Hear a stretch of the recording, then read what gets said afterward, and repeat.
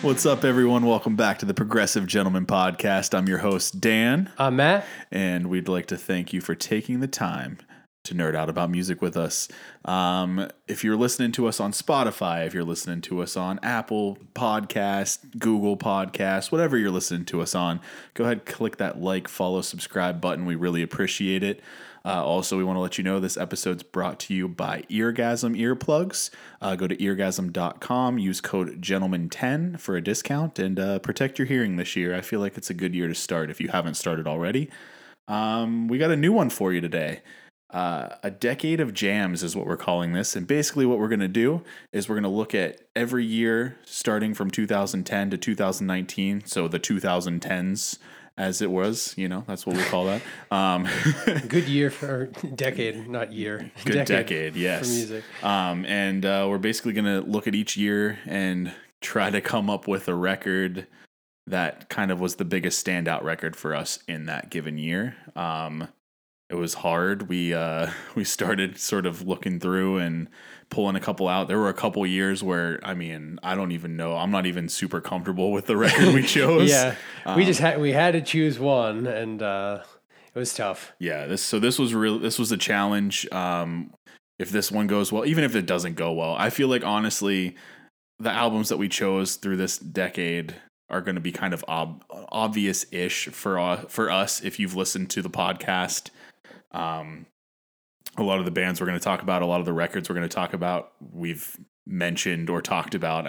These are huge records. So I think honestly, once we get through this decade, we're going to go do the 2000s. And I think that's going to be a ridiculous challenge. And I think maybe we'll have some that aren't as, maybe once we talk about as much since it's not as recent. But none of these years, 2019, we weren't doing this podcast. So none of these records were like released while we were, after we started the podcast. So it's still kind of a flashback a bit. Yeah. We've not done album reviews on any of these records or anything like that, but we may have done some artist spotlights for some of these bands or plan to in the future. But yeah, I think this was a fun challenge, and we might as well start rolling with it with 2010. For me, there were kind of two records that really stood out in 2010. One being the obvious choice, and the other kind of I did try to pitch a little bit for this other one, but ultimately we landed on Exoplanet, the Contortionist. That record's just too monstrous to not have win out here. Yeah. Yeah, it was the didn't catch if you meant to. Oh yeah, so in Dreams from After the Burial, which is my favorite After the Burial record. That's sort of too. Yeah, that's sort of the honorable mention here. Pendulum, such a great song. There's a lot of good tracks on that record. But yeah, it was tough to not put Exoplanet here. Flourish, Oscillator. There's just. It's tough. It's tough. Primal Directive. Primal Directive. It's just like that song is just such a hell of a way to start an album. So, oh yeah, and then it just doesn't stop the whole way through. It really doesn't. And we just recently saw them play this in its entirety, which was really cool to see. Yeah.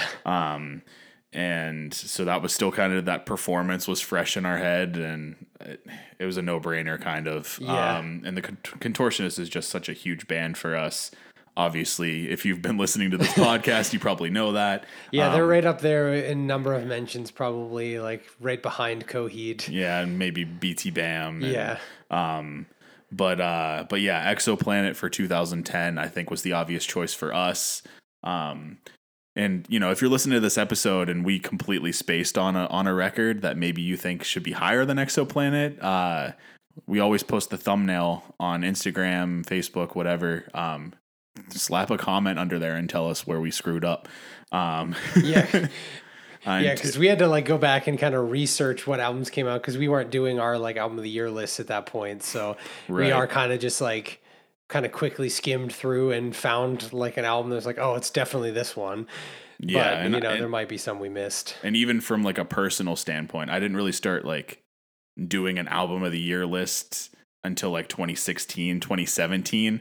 So I had some, material, so to speak, for the later years in this decade, but the earlier ones we definitely had to really go back and sort of figure out, look at some of our favorite bands, look at, some lists that were out there just to see, okay, where, what all was out in this year and what kind of was the standout. But anyways, 2010, The Contortionist's Exoplanet, I think that was kind of a no-brainer. Yeah, it was nice to start with an easier one. Yeah, so the next year, 2011, this one was hard, but it wasn't hard because there were so many great records. It was hard because there really weren't any. I mean, there was one. We did find one that I think is. I mean, it makes sense for this list. It's a great record, but there was nothing to really challenge it. The only thing that kind of challenged it was like Opeth's Heritage record. I mean, that's a decent Opeth record. It's not Blackwater Park. It's not anything that was a major standout for me from Opeth, but it was worth mentioning. I think that one was also where the Hunter by Mastodon. Yeah. That album is probably one of my least favorite of Mastodon's albums. I mean, I still love all of Mastodon's music, but that one's probably like on the lower tier. So yeah, I think. Yeah. Yeah, so ultimately, what we came up with here was the Human Abstract's Digital Veil record. For me, this is my second favorite Human Abstract record. I think Nocturne is better, but for a lot of people, they disagree with me. This is kind of like the pinnacle of the Human Abstract. Travis Richter ended up doing vocals on this, and this is the record that brought all the original members minus the singer back to the band. If you don't know who Travis Richter is, he was the lead vocalist that took over for Sonny Moore in From First to Last.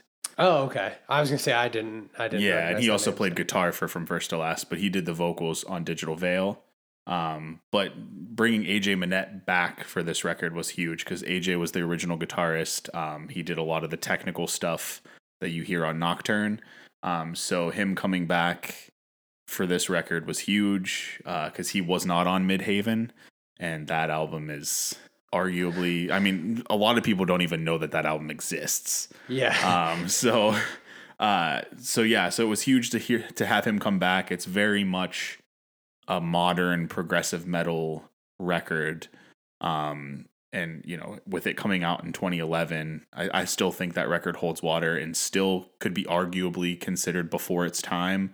Nocturne 100% was. But, yeah, absolutely. But yeah, Digital Veil, great record.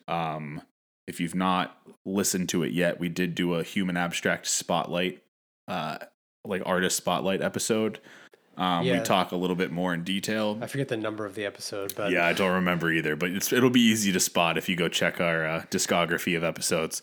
But yeah, Digital Veil, Human Abstract, still before its time, fantastic record, and definitely worthy of being considered sort of the spotlight album of 2011. Now the hardest year for me. This was a tough one, yeah, 2012. And I mean, there's more than just these three that I'm going to mention that came out, but like these three were what made it difficult. Kind of like in third place, I guess, getting the bronze medal for 2012. L'Enfant Sauvage, my favorite Gojira record, came out in 2012. Amazing record. Yeah, it's solid. But it's still so good and always in my rotation. But does not hold a candle, in my opinion, to these two records. Periphery 2, or P2 as it's so lovingly referred to by Periphery. In my opinion, that's Periphery's best record. Yeah, I would agree. I mean, P5 is pretty good and P4 as well. I enjoy them, but I think P2 still like got that something special to it. Yeah, but despite saying that, Parallax 2 from BT Bam came out in 2012. So just kind of by default, Parallax 2 wins, in my opinion, and I think you might agree. Yeah. Although you are a huge Periphery fan, we're both diehard Between the Buried and Me fans, and yeah, that was a real tough decision to make. But yeah, it's as much as I love Periphery, Between the Buried and Me has just got that special place in my heart. They're like the ones that got me into like the progressive metal scene, really. So I have to give it up to them. And Parallax 2 is just a fantastic album. So Yeah, and honestly, I mean, there are people who will argue that that's Between the Buried and Me's best record. I still put Colors and probably The Great Misdirect ahead of Parallax 2, but honestly, any given day, it flips. So, yeah. And just such a quality record. So yeah, I mean, it was tough, especially, you know, with P2 being my favorite Periphery record, but Parallax 2 has to win out for me. So 2012 Parallax 2, Between the Buried and Me, that's the one we went with. 2013, in my opinion, was the easiest choice. Yeah, this one was pretty easy too. Whenever you were like rattling off the names, I was just like, oh. Yeah. I put down one honorable mention just because Coheed's Afterman Dissension record came out in 2013. And, solid album. And for me, that was sort of Coheed's return to form. The Afterman records, and, you know, both of them together, but in particular, Dissension for me was kind of what got me back into Coheed after a lull with Year of the Black Rainbow wasn't that great. And for me personally, I know some people will argue with that, but it is, I think, inarguable that that's kind of their like worst record. Yeah. But for me, the Afterman records were a return to form. That's when Josh Eppard rejoined the band, which was huge. I mean, he's not as technical a drummer as Chris Penny, but for Coheed, like having a pocket style drummer like Josh Eppard, I think just fits their sound a lot better. So I was happy to see him rejoin the band at that time, and just everything about that record, or those two records, that double album even, was really refreshing, like a breath of fresh air. Yeah, like they're back. Exactly. But that being said, Altered State by Tesseract came out in 2013, and that's arguably my favorite progressive metal record of all time. So it doesn't matter what else was released that year for me personally. Altered State is the record for 2013. It does not have Daniel Tompkins on vocals. That's Ash. One of their, I forget his last name, but he went on to do Voices from the Fuselage, which is another good band if you've not listened to them before. But just something about the way this record flows, one song into the next, and it's kind of split into like chapters even, but everything flows together as one piece of just fantastic music. It's got that ambient, like outer spacey feel to it throughout, but it's like real heavy and chuggy at points, but then like the vocals are, it's like clean vocals, and just everything about that record is beautiful. I have, so this is like a freaking side story, but that's what we're about here. So I have a like gift card to do this like float thing. I don't know if you've heard of this, if anybody's heard of this. So basically it's like this weird, like almost like sensory deprivation tank type thing. Oh, okay. I know. Where it's like there's some kind of real salty water or some shit that like lets you like float on top of this water, and then they like, they put you in this little tank thing, and it can be completely dark, or you can put like, I don't know, you can do whatever the fuck you want. You can play music through it. Anyways, so my whole like thoughts are like, I want to do this thing, all the lights off, and just listen to Altered State.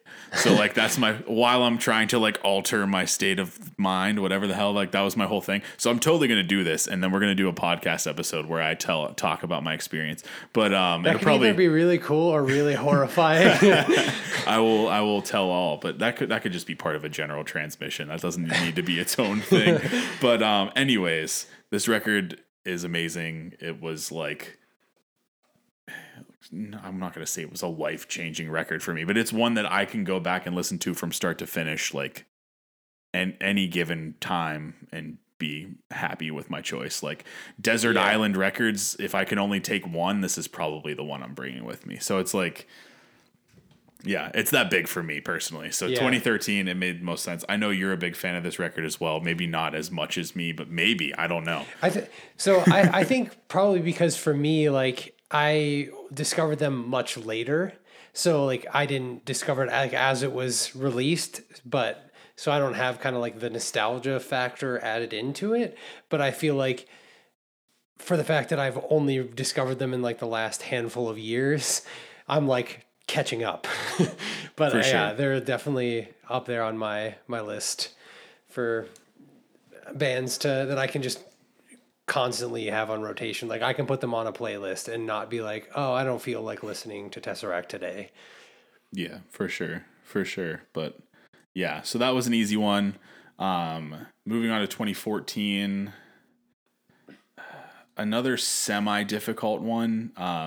The choice was kind of obvious once you laid it out, but there were a couple of challengers. Joy of Motion came out in 2014. That's Animals as Leaders.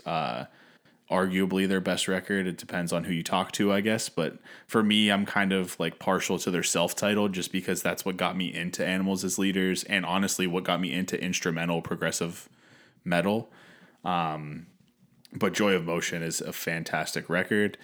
But that didn't win out. The Amanuensis, I'd always pronounce that wrong. I'm never going to get it right. By Monuments, arguably their best record, but might honestly be their second best because the new record's really good. Yeah, their new albums. I was just gonna say, I was like, I don't know. I think I might disagree with you on that one. So ultimately, what won out, and this is a repeat band for this list. Language by The Contortionist won out. We didn't necessarily want to do repeat bands here, but then at the same time, the whole goal was to say what was our favorite album in that year, and this was our favorite album in that year. Yeah, and I mean, I think people that have listened to the podcast know enough about us to know that Language is up there, and it was on our like top 10 album lists whenever we made them. So, I think it's probably not too surprising to hear that we picked Language. Right. And this was sort of the shift in sound, or the beginning of the shift in sound from the Contortionist, going from progressive metal to more of like a bigger blend of progressive rock. So this is sort of, the beginning of the transition for them to progressive rock. And you still get some of the heavier stuff that you have come to know from Exoplanet and Intrinsic, but this is the beginning to their new direction, and it flows really well. There's some really cool moments on this record. I mean, the title tracks are really good. Thrive is a crazy song. Ebb and Flow is amazing. The Parable. I mean, everything on this record is really good. And there's kind of something for everyone in a way. This is still sort of heavier-ish to where, if you have a significant other who may not like heavy music, this might not grip them completely. But I would argue that like the reimagined tracks would. Oh yeah, absolutely. The reimagined tracks, they sound so good too. I think actually that was one of the ways that I think I was playing that and Colleen heard it and she was like, "Ooh, I like this," and then eased her into the the heavier the heavier and first version. I know I don't know which record was Steph's like introduction to the Contortionist, but now the Contortionist is one of her favorite bands, and she likes Exoplanet. In fact, like when they did the like, what was it, like during the pandemic when they did like the live stream of, I think they played Exoplanet in its entirety. Yeah, they did. That was a cool show. And it was Steph that was pushing for us to buy that versus like me being like I didn't have to go to her and be like, "Hey, let's do this." She was like, "Hey, this is happening and we should do this." So so she's a big Exoplanet fan as well, but I think Language is maybe her favorite record. So it is, I guess, accessible, maybe more so than I thought, but front to back, amazing record. Progressive rock and progressive metal fans alike would probably enjoy this record. If you've not checked it out, definitely do so. I would be shocked if you're listening to us and haven't listened to Language, but we talk about it enough. Right. So just throwing it out there. But moving on to 2015, a record that we've talked about a couple times. And it's just because I really do hold this record in very high regard. But let's talk about some of the ones that didn't make the cut, because this was another pretty challenging year. So Act 4 from the Deer Hunter came out that year. Great record. The Congregation from Leprous came out. The Price, amazing song. I mean, there are other good songs on there too, but great record. The Price is definitely a call out song. And then Coma Ecliptic from BT Bam. Kind of a polarizing between the Buried in Me record. I feel like I really like this. I know you're a big fan. I know like you would even probably put it higher than most. Yeah, probably. I enjoy because they kind of did the 80s sound before it became like, in the last couple of years, it's been like the very trendy thing. Yeah. And they did this, in 2015. So well before that started happening. And just like Dim Ignition into Famine Wolf with that cool like synth repeat loop thing. I really enjoy this record as well. I probably like it more than most, is not more than you. I think you hold it higher than me, but I do really enjoy it. I never thought that it was like super like I never fell into the like all the people that were shitting all over it basically. Like I never really like I made my own opinion. I liked the music and I honestly didn't even know that people didn't like it. I mean, I could understand that they don't like it as much as like Colors or Great Misdirect or something, because those ones just seem like pretty much across the board loved by fans of the band. So like I get that, but I didn't realize people didn't just like straight up didn't like Coma Ecliptic. Yeah, I feel like it gets a lot of hate on some of the message boards, some of the fan pages and stuff like that, or at least it did for a while. I know some people have come back afterwards and been like, "Oh, it kind of grew on me," but especially when it first dropped, there was a lot of hate for it. But wow, I'm glad I'm not on those message boards. But none of those records made it to our number one record for 2015. Because Quiet World by Native Construct came out in 2015. And for me, this is just such a standout record in the genre, period. And the fact that Native Construct then just never made another record, like it was just, here's the one record that we made, see you later. Here's our gift to the world. Right. And so it kind of maybe makes it stand out a little further just because this is, the only piece of music we're probably ever going to get from Native Construct. I've likened it to like almost like a Phantom of the Opera prog metal record. Like it's very much sort of in a musical vein in a way. Like it makes you feel like you're watching a stage play, but with metal. Yeah, it's kind of like, I don't know, I get like From Between the Buried and Me, which I liken them to. It's like a better version of Automata 1 and 2. Yeah, like there's that like rock opera kind of sound. That's exactly what it feels like. It's like a rock opera. Yeah, but I think they actually they did that sound better, which like I know that might be polarizing because a lot of people seem to like Automata, but it's okay. Two, but yeah, it kind of falls in the lower echelon for me from BT Bam stuff. It's good. I think it's better than some of their earlier, like I think it's better than the self-titled record. I think it's maybe better than Silent Circus. Ooh, maybe. I don't know about that. Automata 2, like the sound that like sort of takes over, like where it sounds like a circus train wreck or some like I don't even know how to describe it, but like I don't know. I kind of clicked with some of the stuff on Automata 2, and Millions is kind of a good song, like an interesting sort of change of pace song. I don't know. I'd have to really think about it. I think we did a artist spotlight for these guys. Yeah. I probably put more thoughts about it in that episode. So if you guys want to go kind of scroll and find that, fun fact, that was the first episode where we actually had to re-record it. Do you remember that? Fun. Yeah. We recorded the entire episode and then realized that we like screwed up. Yeah, I fucked up and I don't know. I must like double tap the record button and like stopped it. And I had a dock over top of the GarageBand. So note to self, need 2 monitors. Yeah, that was actually hilarious. I was so mad at myself. I felt so bad. What sucked about that too was like our first take was like real energetic and real good, and then our second take was just like defeated. Like we just sounded so defeated on that. It wasn't that we didn't have energy. It's just we were both like sad and upset that we like had to re-record. And we were trying to remember some of our like hot takes and stuff like that to just like put them back in, but it just like didn't have the same like oomph the second time around. Like it was.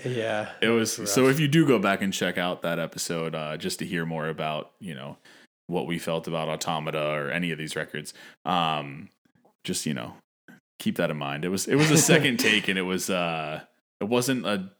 wasn't by design to do two takes. So we were a little defeated that day, but whatever. But this isn't about BT Bam. This is about Native Construct, Quiet World. It sucks that they kind of disbanded, but Po Hawk, who was their guitarist, has a solo project, and he actually released a song with the vocalist of Native Construct. We put it in not hidden gems. We put it in Jams of the Week, one of the weeks. I don't remember, but and I don't remember the name of the song off the top of my head either. But it very much sounded like Native Construct. And actually, I saw on a post from either Poe or the vocalist, whose name I don't remember, that the song was actually originally written for Quiet World 2, like the album that they were writing before they disbanded. Ooh. So there was going to be a second album from Native Construct. Life happened, whatever led to them disbanding. So this is like sort of the closest / maybe the final taste that we'll ever get of Native Construct, or what could have been if they would have stayed together. So I definitely recommend checking that out. But yeah, Quiet World, amazing record. 2015, pretty good year for music, but that's the standout. Moving on to 2016, another pretty solid year. We had 3 standouts, one that won out, but Everything Was Sound by Silent Planet came out that year. That was a really good record. Panic Room is just such a good song. And everything Garrett writes is just like poetry. So it's a very good record. I love his vocal delivery. Like it is very like, it has like a very poetic flow to it. It's like kind of it's like spoken word but angry. Right, angry spoken word. And like that's something too that like my wife Steph, she's not a big like overly heavy music fan, but what she likes about Silent Planet is the fact that even though he's doing harsh vocals, the way he emphasizes and the way he flows and stuff, you can like recognize what he's saying a lot easier. Steph's the type of person that connects with a lyric more than the music, where for me personally, I'm more listening to the instrumentation than the lyricism. But so that's kind of important to her. And if it's important to you, if you've not listened to Silent Planet, I feel like they're a good band on the heavier side, to where you can still sort of grasp what's going on lyrically. Yeah. So that kind of sort of backs up your, like, you know, you like his delivery. I feel like it sort of lends to people who are more into lyricism when it comes to music. And I think just it's so unique. Like I can't think of any other band that has like those types of vocals. Like, not really. I mean, I've maybe come across one or two here and there, nothing I can like spit out off the top of my head, but yeah, overall I feel like they're definitely very unique in the metalcore scene. But Everything Was Sound did not make it here. Neither did Affinity from Haken, which might be my favorite Haken record. It's probably my favorite Haken record too. But Act 5 by the Deer Hunter is what made it. I wanted to make sure we had a Deer Hunter record in here. But it was tough because the only records released in this time frame were Act 4 and 5, which are 2 of their best records, but they were going up against some heavy hitters. So it was tough. I felt pretty good, and I think you did as well, putting Act 5 here. It's the last of the acts. You know, obviously, if you're a Deer Hunter fan, you know that, you know, they were planning on there being a 6th, and even if you did get the box set, the Hanged Man was going to be the name, and they actually give you a sleeve, and they're like, if we ever do, you know, we'll send you the vinyl. But so Act 5 may be the last, you know, we get in the main storyline. And I mean, it starts off amazing. Regress into the Moon Awake, just such a good flow. The whole album flows really well. The biggest standout track for me is the March. It's cool, like some of the callbacks to some of the other music, and just overall an amazing record. Might be my favorite Deer Hunter record. Yeah, I think the March is probably my favorite song by the Deer Hunter. So like, just that track alone, I think is, heavy enough to kind of have it win out over the other ones. But it was definitely a tough decision for sure. But the March is so good. Yeah, and the new sort of direction for the Deer Hunter is very interesting. It's kind of funky and whatever, so I mean that's kind of cool. And I've seen some people. We talked about on one, I think maybe our last one of our what the heck was the last General Transmission that we did. What was the? Anyways, we talked on a previous episode about how the end of the Sleep Token song, The Summoning, had that like funky groove towards the end, and we went down like that caused us to go down a rabbit hole of us just trying to find something that sounded like that. One of the things that was suggested in some of the like threads that we found of people also similarly looking for the like answers to this, like comps to this, was the new Deer Hunter record. Yeah. And I can kind of see that because it is very funk forward. But for me, it's one of those things where I appreciate it. I like the sound.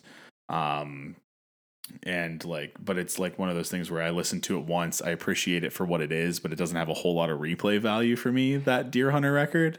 Yeah, it definitely doesn't have the replay value that Act 5 does. So I almost look at Act 5 as like, and hopefully this doesn't hold true, and I know some Deer Hunter fans will be like, that's blasphemy, but I almost look at Act 5 as like the last Deer Hunter record for their, like, that's true to what their original sound was.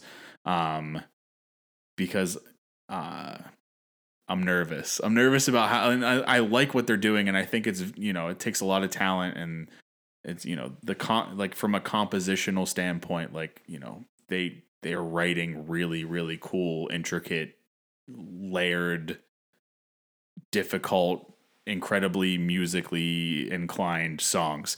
So like I like it for that, but for me personally, I was more partial to their original sound, and especially the sounds on Act 4 and 5, 3, 4, and 5 even, because like the tank and like songs off that Incauda Venenum, how the hell that's pronounced. I really like that song. So yeah, I'm kind of, I look at that as like the departure of the original sound to like this new venture. So like I kind of hold that in higher regard, maybe because of that as well. But yeah, great record. Another good year for music, but we're gonna move on to 2017, which was not that difficult for me. I don't know about you. Yeah, not terribly difficult, I guess, but we put two in the honorable mentions. Probably the biggest standout in the honorable mentions is Clairvoyant from The Contortionist. There was no way we were going to put three not no way, but I mean, Clairvoyant was good. Godspeed's an amazing song. The title track is also a great song. I mean, there's a lot of good songs on that record, but it's not, I think Exoplanet's better. I think Language is better. So, and we also had Melina from Leprous on this. Very consistent record. If you've ever, I don't know, have you listened to that record, Melina? I don't think so, actually. So it's, for me, back when, I think 2017 was like the first year that I started doing my personal like album of the year list. For me, almost every song was like in the same vein, like 7 out of 10 ish, like good, has replay value, but not like, there was no major standout track on that record. But my album of the year that year, and an album that I know you enjoy as well, and the album that we're going to sort of spotlight for 2017, was In Contact by Caligula's Horse. If you've never heard of Caligula's Horse, I don't know if we've talked about them much We've probably mentioned them here and there. I've definitely had a couple of their songs on like Jams of the Week here and there. But band from Australia, very much in that like progressive metal vein, similar to a Haken. I would actually say that's probably the biggest comp that I could give them is Haken. Yeah, I would say so too. But In Contact, you get your like shreddy stuff going. Like right from the beginning, there's a song called Dream the Dead. That's one of my favorite progressive metal songs of all time. It's amazing. It's clean vocals. They don't do harsh vocals, at least none that I've run into. But just, you get the heavy stuff, you get the shreddy stuff, you get some of the more calm sort of interlude-y stuff. You even get some of the chuggy stuff, like the Cannon's Mouth, kind of like the genty sound that they sort of bring into the record. So it's a nice mix of like all of the things that we personally like, from a band that I feel like doesn't get enough recognition. Like, if they didn't have as many monthly listeners and stuff like that, this might be a band that we put on Hidden Gems. But yeah, the album that they had, Rise Radiant, that came out in 2020 was really good. I love The Tempest. The Tempest is probably my favorite song by them, but In Contact is a solid album though. It's not better than Dream the Dead. Nothing on that record is better than Dream the Dead, but that's my personal opinion. But that, yeah, Rise Radiant was very good. I was concerned that they wouldn't, like, with how good In Contact was, I didn't think that Rise Radiant stood a chance. And when it did come out, it actually was better than I was expecting. So it did exceed my expectations. I think it probably made my top 10 the year that it came out. But yeah, something about In Contact. Definitely check that record out if you've not. And check out Rise Radiant too. But 2017, In Contact by Caligula's Horse. 2018. This was kind of a tough one.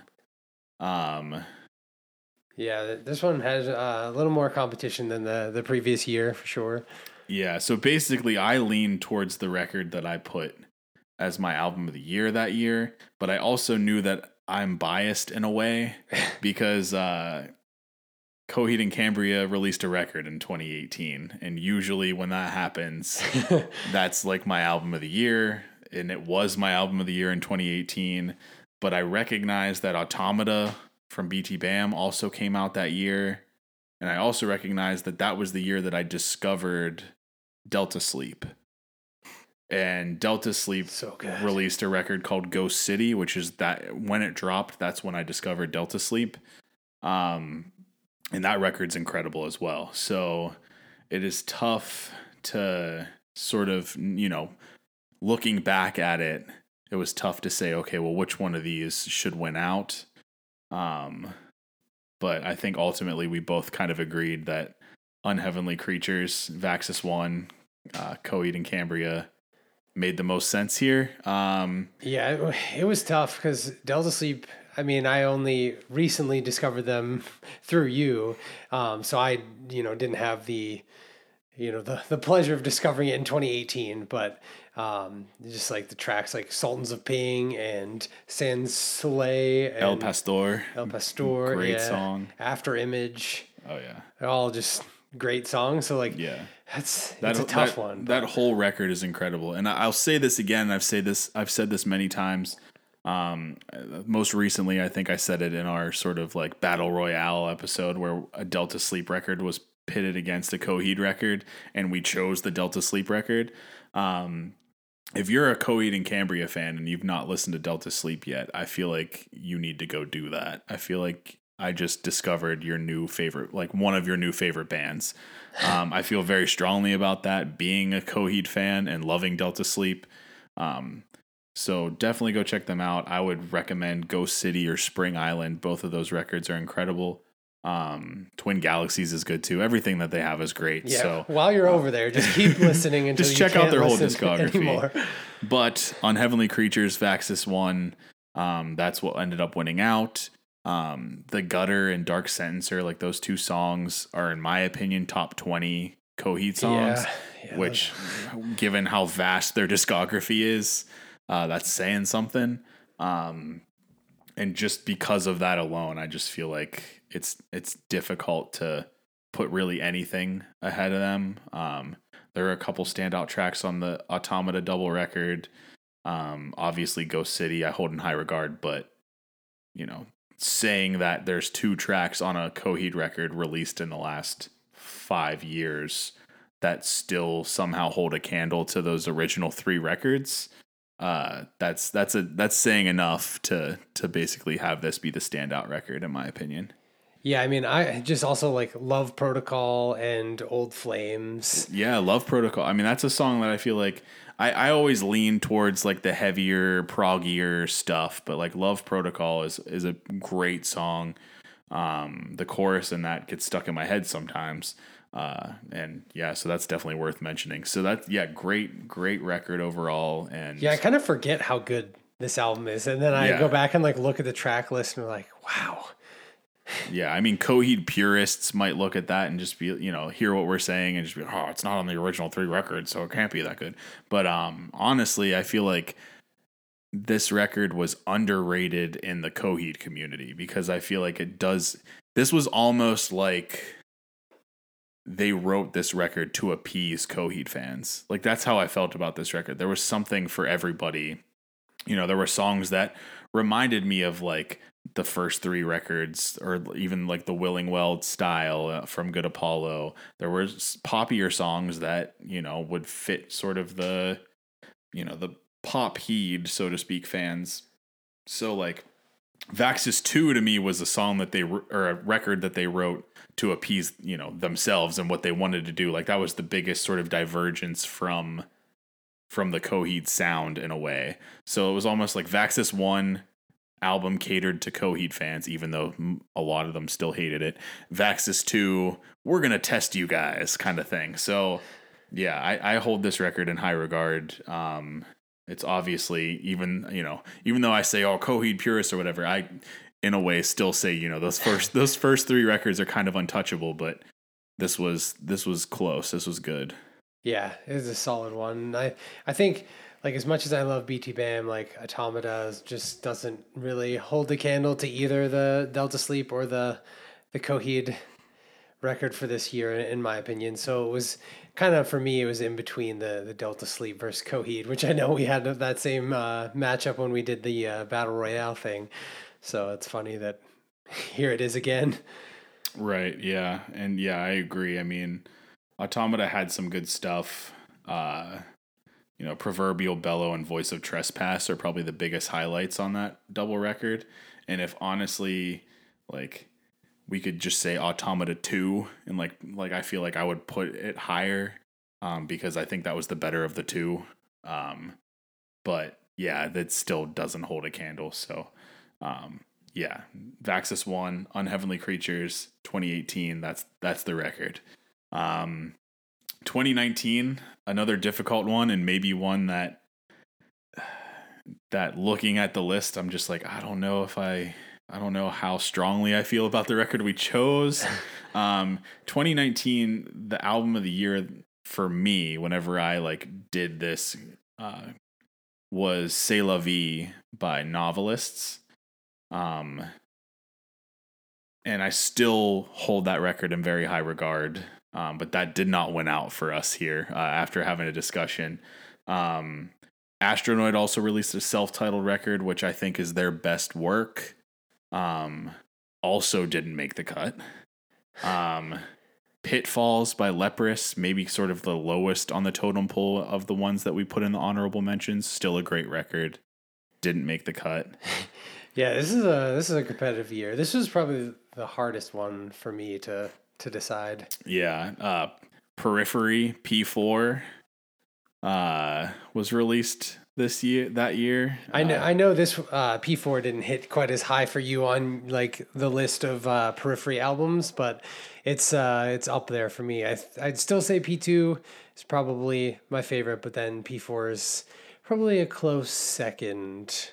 Although P5 is definitely gaining, so yeah. that might switch. Yeah, but it did not make the cut. No, Periphery 4 did not make the cut. What we ended up choosing, and this will probably be controversial, especially with the ones that we just listed off. probably not as many people hold that Novelist record in as high regard as I do. I just, for some reason, really click with that record. I really like it. But Sundowning by Sleep Token. This is kind of the record that put Sleep Token kind of on the map. They had some singles and stuff that I feel like kind of like Jaws was a single that came out before Sundowning that was sort of a song that was getting a lot of plays on some playlists and whatever. But I feel like this record was what started the craze that is Sleep Token. So Sleep Token Sundowning was the record we chose for 2019. Yeah.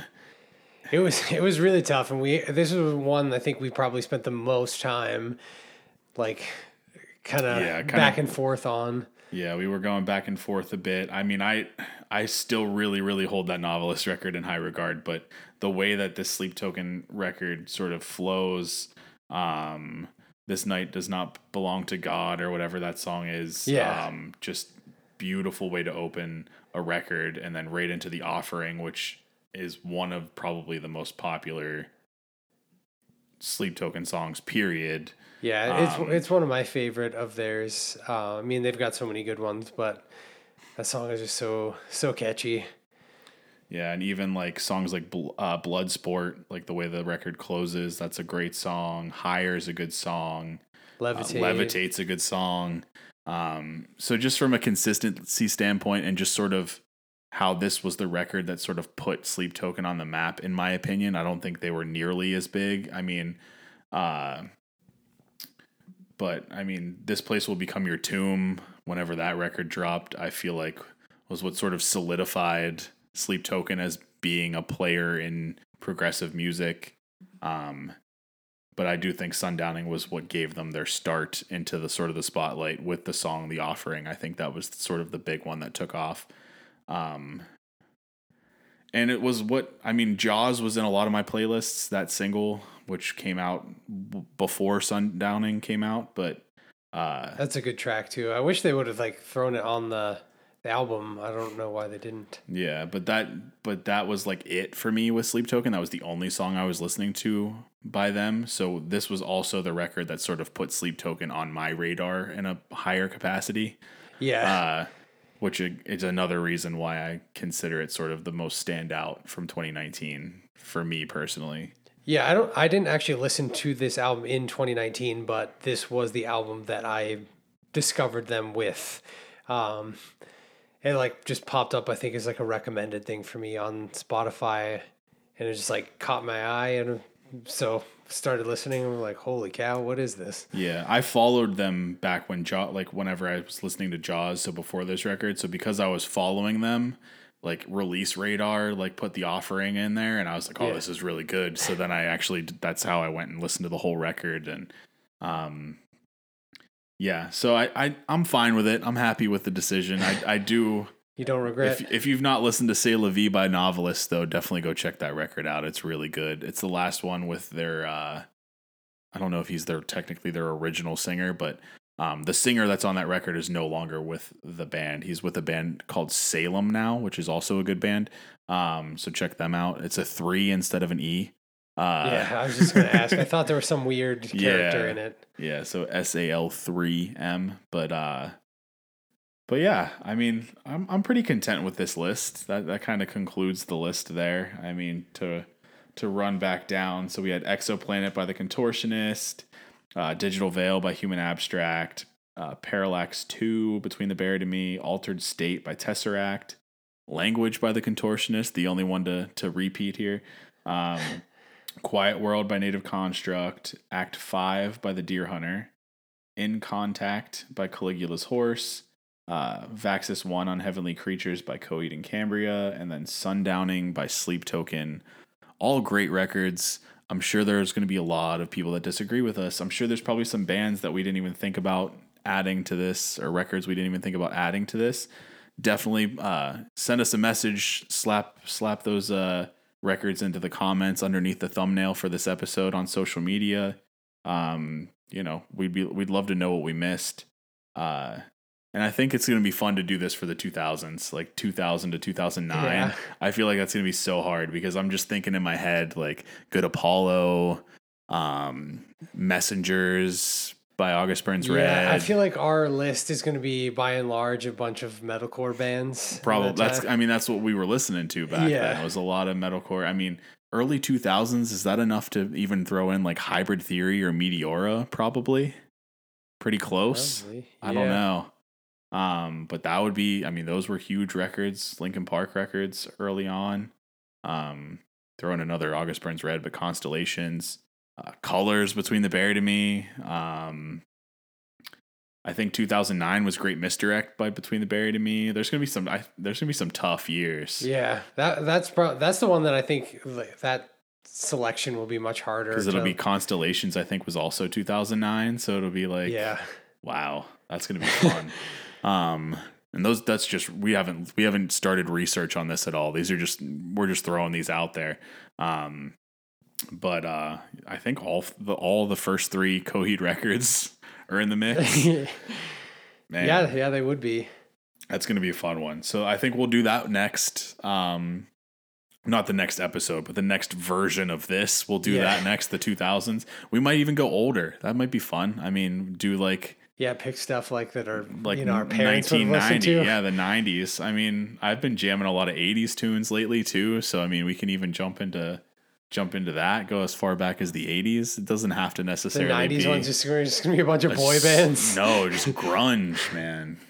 The grunge era. Yeah. That'll actually be fun. Maybe we'll get... Because my wife, Steph, is a big 90s music fan. I might have to consult with her for that one. But... yeah, hopefully you guys like this type of episode here. This is kind of just a new thought that we had, and we just like to do like random shit like this. Yeah, make lists, and it's just kind of fun. Yeah, we were actually like brainstorming another episode, and then this idea just this was on a whim. Let's go with this. Yeah, completely on a whim, because we were like, we were taking notes for something completely different, and then we're like, you know what, we're doing this instead, and it was fun. It's just cool to look back at stuff that that we've listened to and try to come up with any type of definitive lists, pitting things against each other and stuff. It's always fun. Yeah, it's fun having the discussion about it and like kind of the banter back and forth and trying to like jokingly argue our case for a particular album or band or whatever. For sure. But yeah, hopefully you guys enjoyed this. Again, let us know in the comments on any of the posts related to this episode what we missed. If we got one wrong, or if you fully support this list because it's just so perfect, it's fine. It's fine to let us know that as well. But thank you guys so much for listening. Keep an eye out. We got a lot of episodes on deck, and thanks again, guys. Thanks.